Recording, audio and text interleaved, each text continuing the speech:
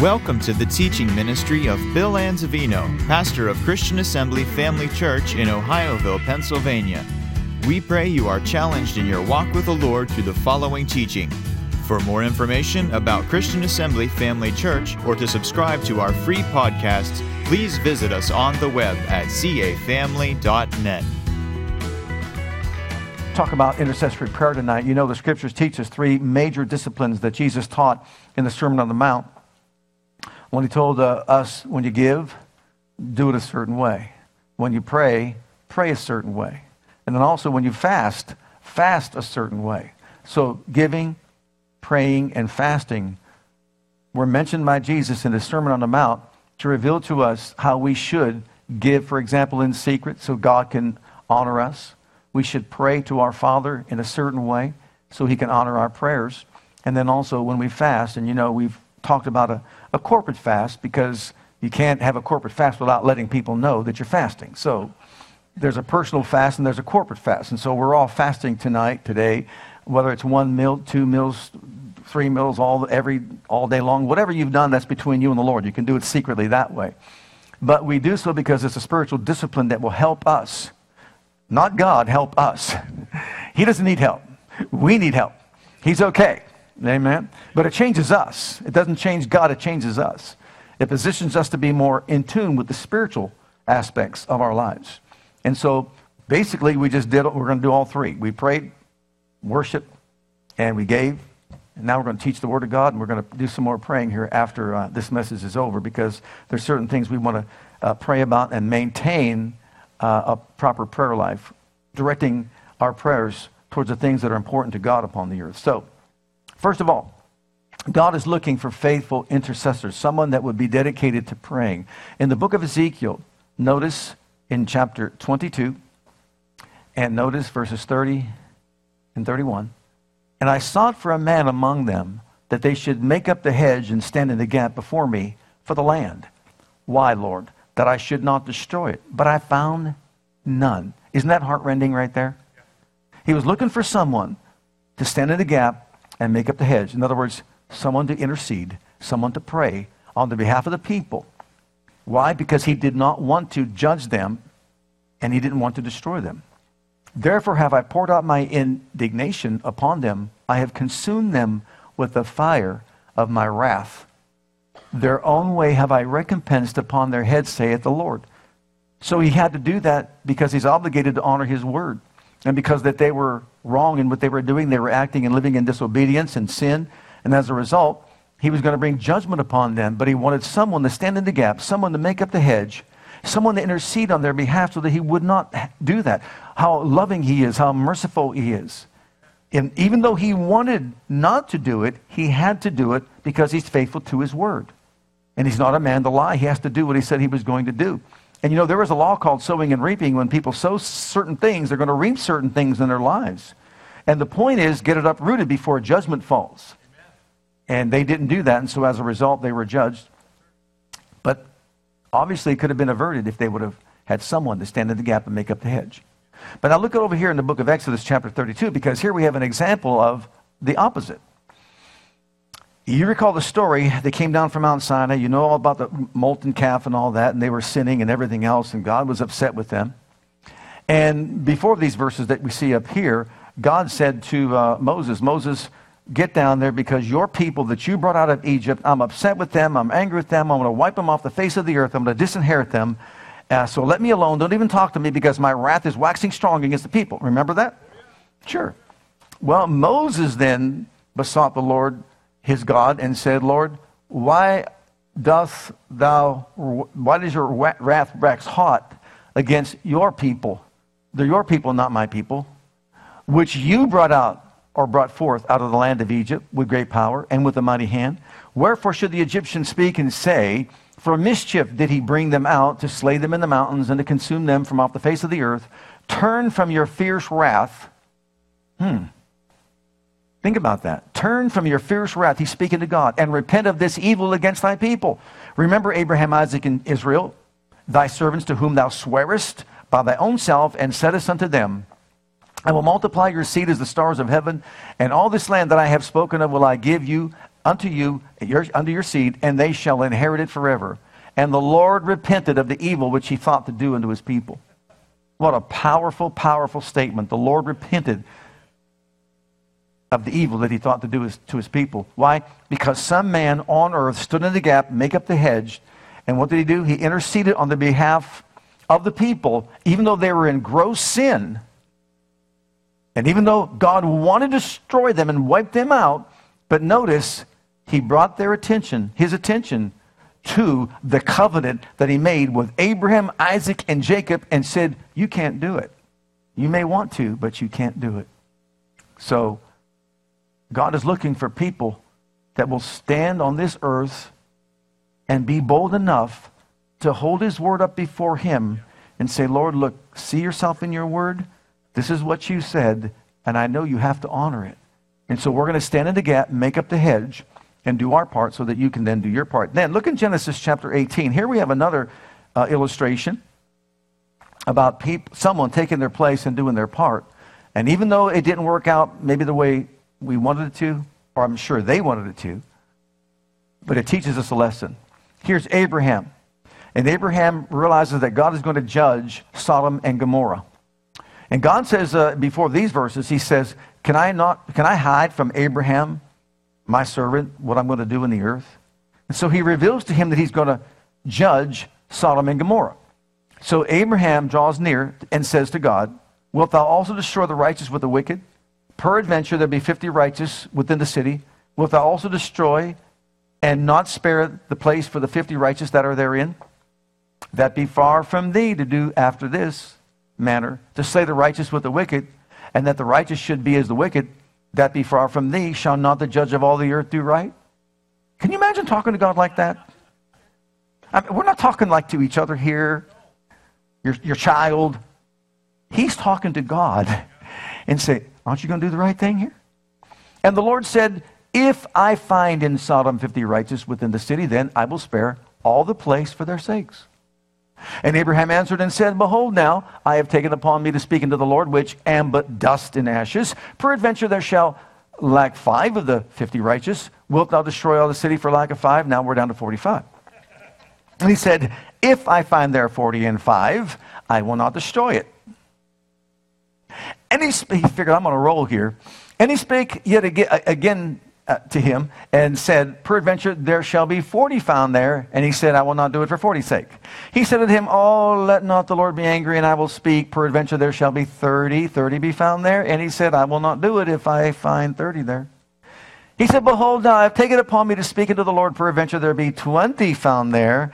And he said, I will not destroy it for 20's sake. And he said, oh, let not the Lord be angry, and I will speak yet but this once. Peradventure 10 shall be found there. And he said, I will not destroy it for 10's sake.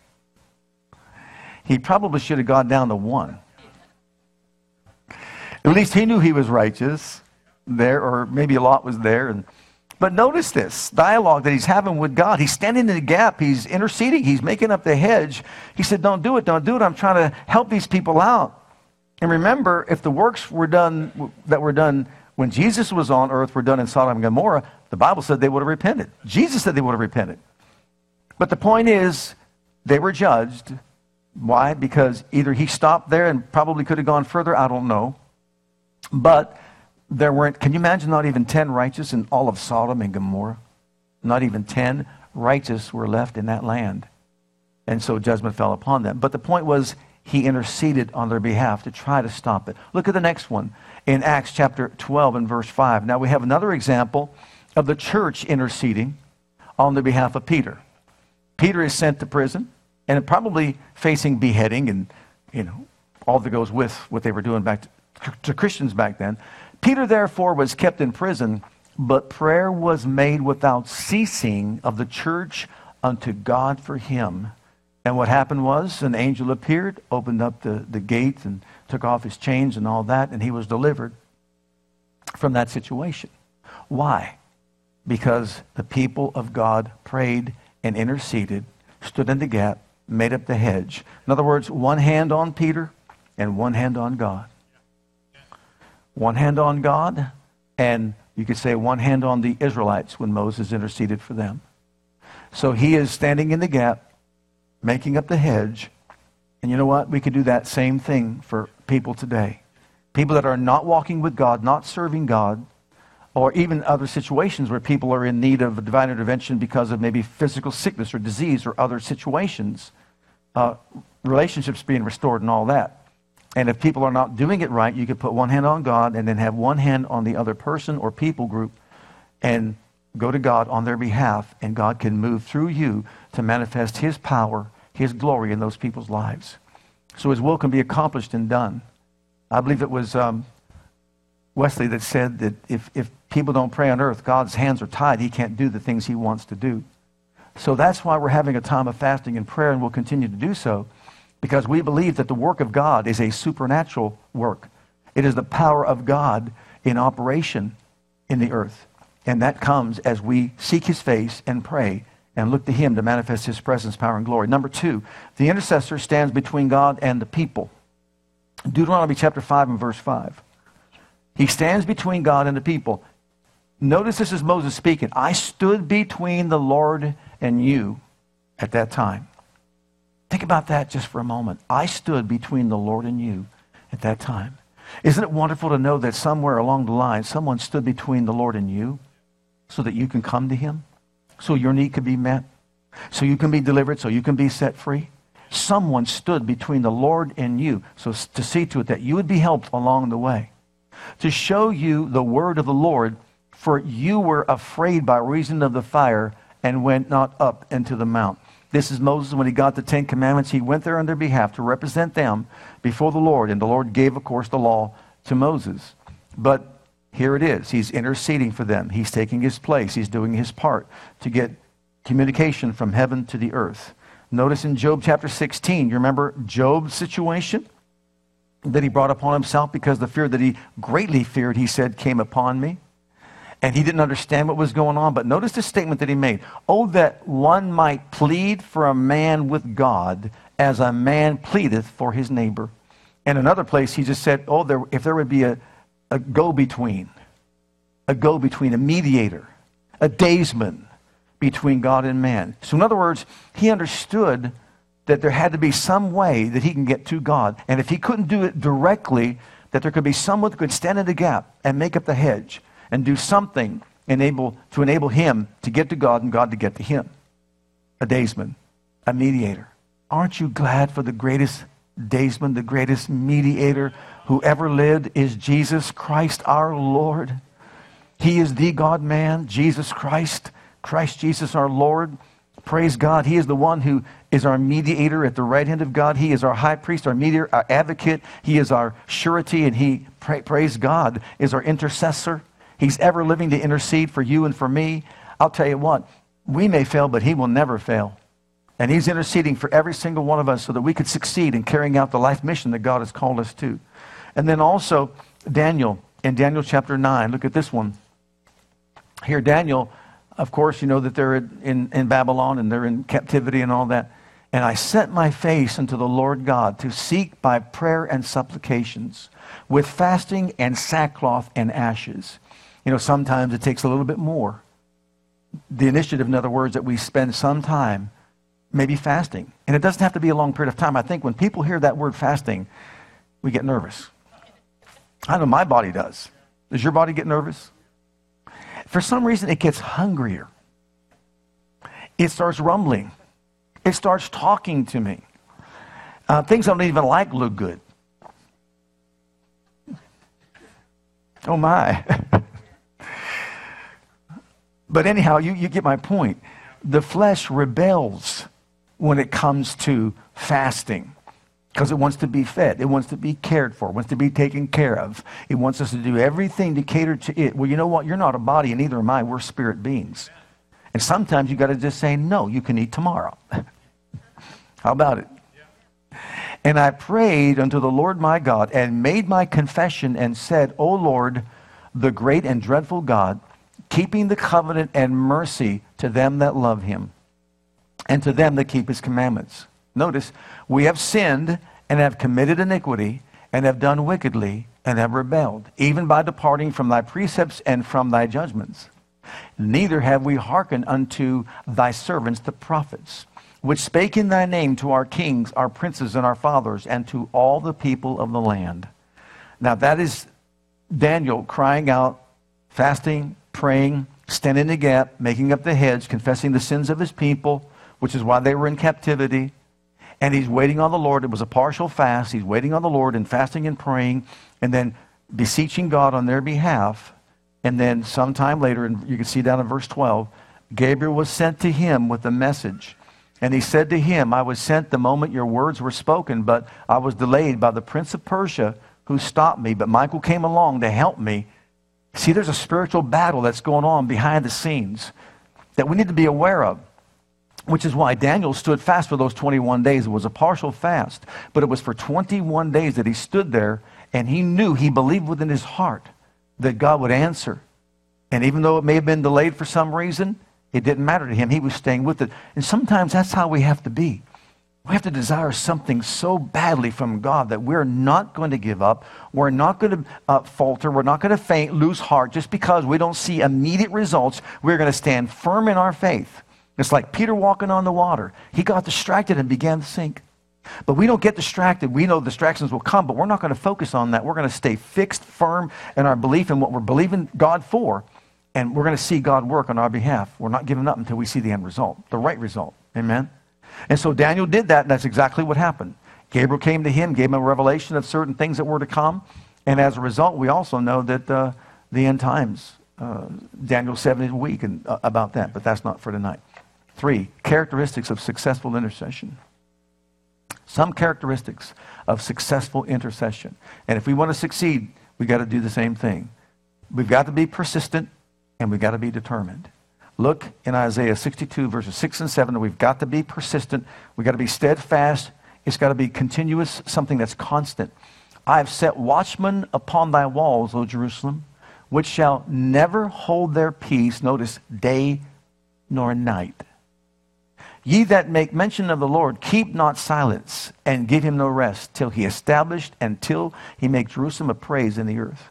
In other words, he was raising up watchmen on the wall that would hold up Israel before him. Why? So he can accomplish his purposes in Jerusalem. And guess what? He's still working out those details right now. And guess what else? There's still watchmen on the wall being raised up. It wasn't just for that time. As a matter of fact, he's got some right here. How many of you pray daily for Israel and for Jerusalem? I know I do. Do you?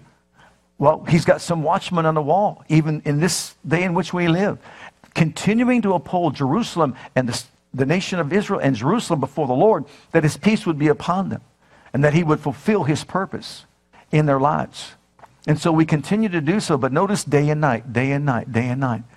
So in other words, we got to be persistent and stick with it and stay with it, because we're going to be challenged by the enemy out there. Remember when Jesus told his disciples when he went to the rock of the garden and he came back looking for some kind of help in his time of need, and they were asleep? What did he say? Watch and pray. The spirit is willing, but the flesh is weak. So he's got to go back and do it on his own because they're falling back asleep. He goes to the rock in the garden, and beloved, he is interceding for you and for me. He is sweating as if it were drops of blood there at that rock in the garden. And that victory was won at the rock, at the garden, in the garden, not just at Calvary.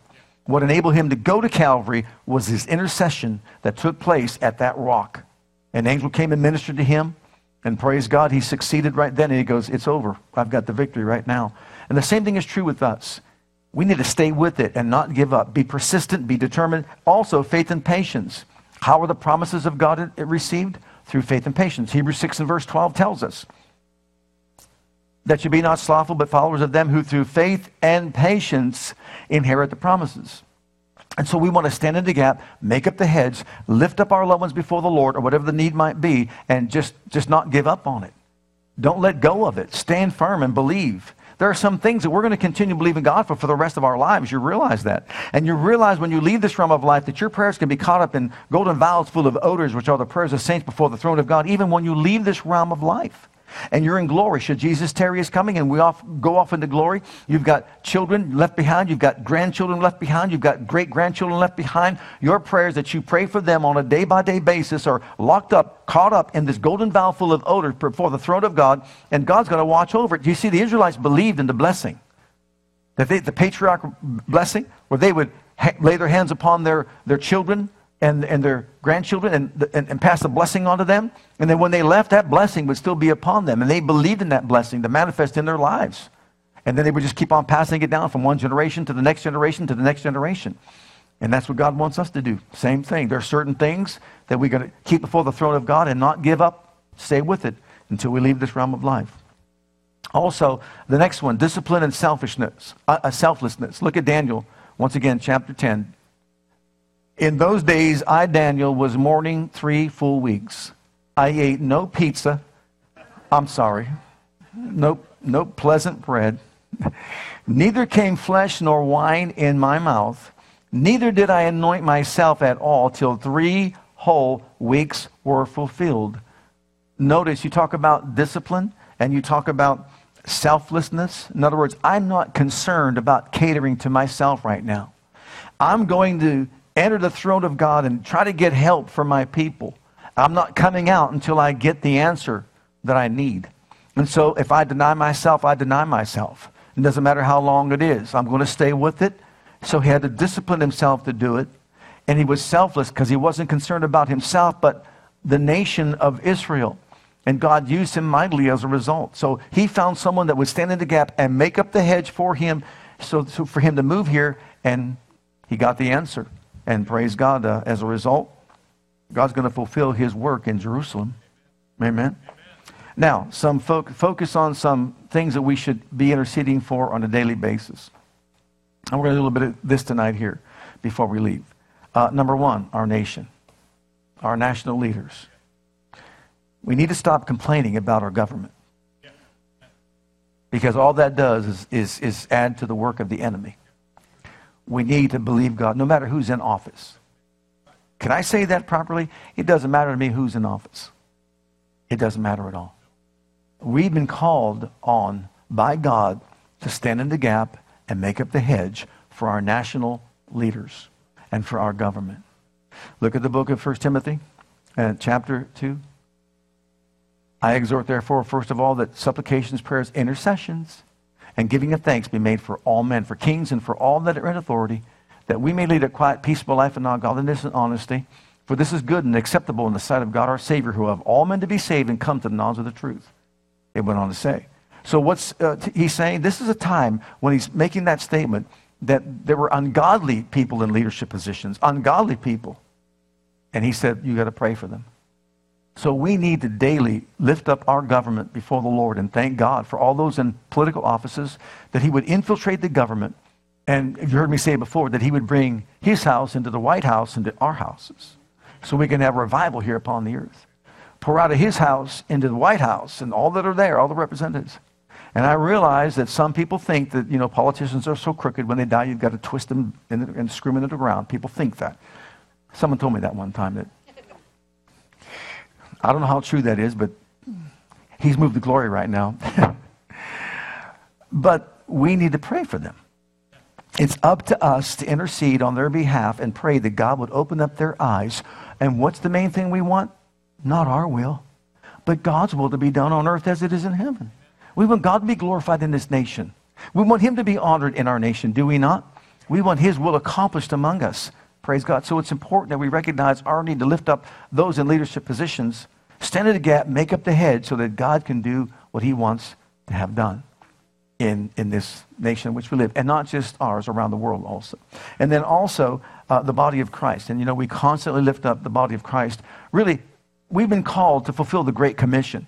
And the Great Commission is to go into the highways and byways of life and preach Jesus to a lost and needy world, right? But we need to be empowered by the Spirit in order to accomplish that goal. So look in the book of Ephesians chapter 6 and verse 18. Here Paul's talking about the armor of God, but then he concludes it by talking about prayer.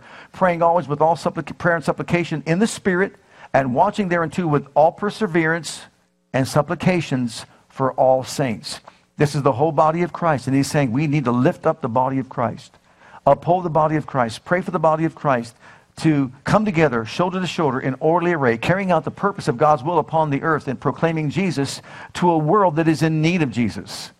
And so that's our responsibility. Look what Paul did in the book of Galatians, chapter 4 and verse 19. Look at what he did. My little children, he's writing to the church, in the churches at Galatia, the province. My little children, of whom I travail in birth again, until Christ be formed in you. What's he saying? I brought you to the point of salvation. Okay, you've been born again. You're washed in the blood. You're a child of God right now. And that took a lot of prayer and intercession. But now I am groaning in travail until Christ be formed in you. It's one thing to come to Christ. It's another thing to have Christ take over our lives. And so when we first come to him, how many know we got a little bit of baggage when we first come to him? And some things that he's got to clean up in our lives. And Paul knew that, and so he's praying that. So we should do the same thing, whether it's our children, our loved ones, our grandchildren, whoever it might be, but also others in the body of Christ. We need to get on our faces before God and pray until Christ is formed in each and every one. Also, for those in leadership positions within the church, I'm talking the body of Christ, the whole church. Notice for boldness to speak, Ephesians 6, 19 and 20. Look at the next two verses after verse 18 there. And for me, Paul saying, pray for me, why that utterance may be given unto me, that I may open my mouth boldly to make known the mystery of the gospel, for which I'm an ambassador in bonds, that therein I may speak boldly as I ought to speak. Notice he doesn't even say for my deliverance, but he's talking about, I want boldness to be able to proclaim Jesus everywhere I go. So pray for me on a continuous basis. Next one for deliverance. Now in Romans chapter 15, look at this one. Pray for my deliverance. Now I beseech you, brethren, for the Lord Jesus Christ's sake and for the love of the Spirit, that you strive together with me in your prayers to God for me, that I may be delivered from them that do not believe in Judea, and that my service which I have for Jerusalem may be accepted of the saints. So now he's under great persecution everywhere he goes, but he's asking for deliverance. He's asking for people to intercede on his behalf so that God would deliver him from the ways of evil and evil men. And then the next one, for an open door of ministry. Look in Colossians chapter 4 and verse 13. Withal, praying also for us, that God would open unto us a door of utterance to speak the mystery of Christ, for which I am also in bonds. And so he says, I want an open door. So everywhere I go, the door is open for me to get in. There were places where he couldn't get in before. We talk about the 1040 window here today, where there are people that have never heard the power of the gospel, the name of Jesus, and we're praying for the door to be open for them to get in. There are places that we know of that were, they shunned the gospel. You couldn't get the gospel into certain countries. So pray that the door would be open so that people could get in. So God needs us to pray, stand in the gap, make up the hedge so that people can proclaim the gospel to those that are in need. For Israel, look at Psalm 122 and verse 6. What a mandate. Pray for the peace of Jerusalem, that they shall prosper that love thee. It's important that we continue daily to lift up the nation of Israel so God's purposes can be fulfilled in that land. And then for the lost, Matthew 9, 37 and 38, Jesus said, look, here's what he said. Then saith he to his disciples, the harvest truly is plenteous, but the laborers are few. So pray. Pray therefore the Lord of the harvest, that he will send forth laborers into his harvest. You have any loved ones in your family that are not saved? If you have unsaved loved ones, that's a harvest field.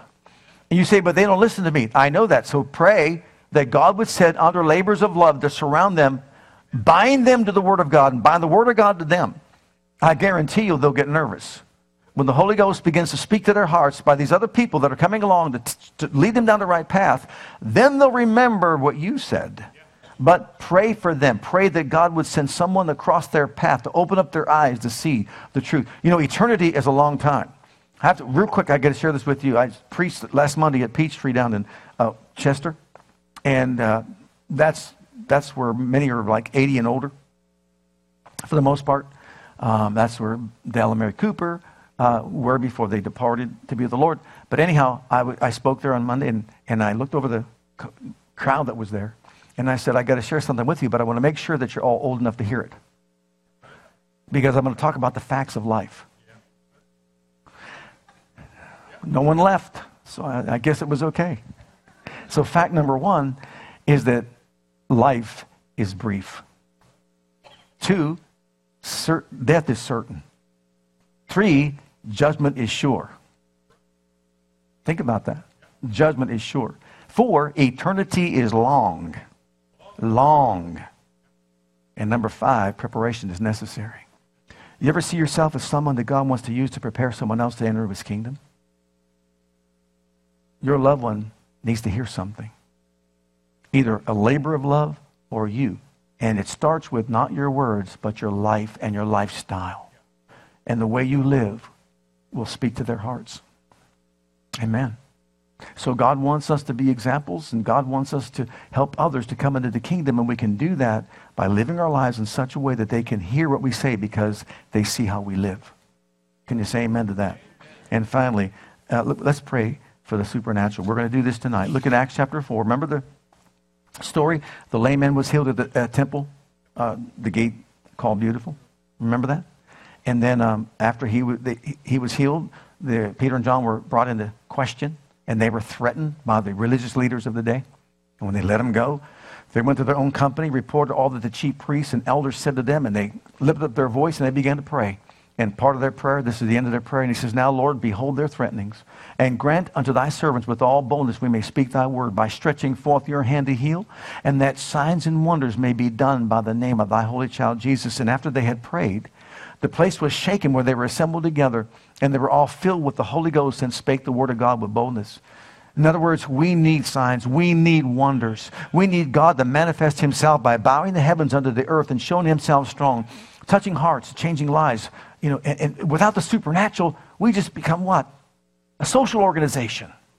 But the church is not a social entity or organization. It is a supernatural work of God. That God raised us up to represent him upon this earth, and we need the supernatural. So we've got to believe together for the supernatural to be in manifestations. Hi, Pastor Bill here. I want to thank you for joining us today. On behalf of my wife, Krista, and Christian Assembly Church, I want you to know that we're here to serve you and your family. Whether you have young children or kids in elementary school, if you're a teenager or a young adult, we have a passion to provide a safe and comfortable environment where you can grow in God and build a solid foundation of his love for you. And with that foundation, we encourage you to take the gospel of Jesus Christ with you wherever you go. It is our heart at Christian Assembly to be an outreach, to be the hand of God toward Jerusalem, Judea, Samaria, and the uttermost parts of the world. We want to join as the body of Christ to make one last trumpet call before the final trumpet sound, and through a life of worship, bring in a harvest of people. With whatever gifts God has given you, we want you to be free to share those gifts and talents. Life is most fulfilled when we share God's love with others. And in all that we do, we want to demonstrate the power of the name of Jesus to the world through a ministry of excellence to God first, and then also to you. So whatever the situation, wherever you are, whatever you're going through, I want you to know that we love you, and God loves you, and has a wonderful plan for your life. And that plan begins by making Jesus the Lord and the Savior of your life.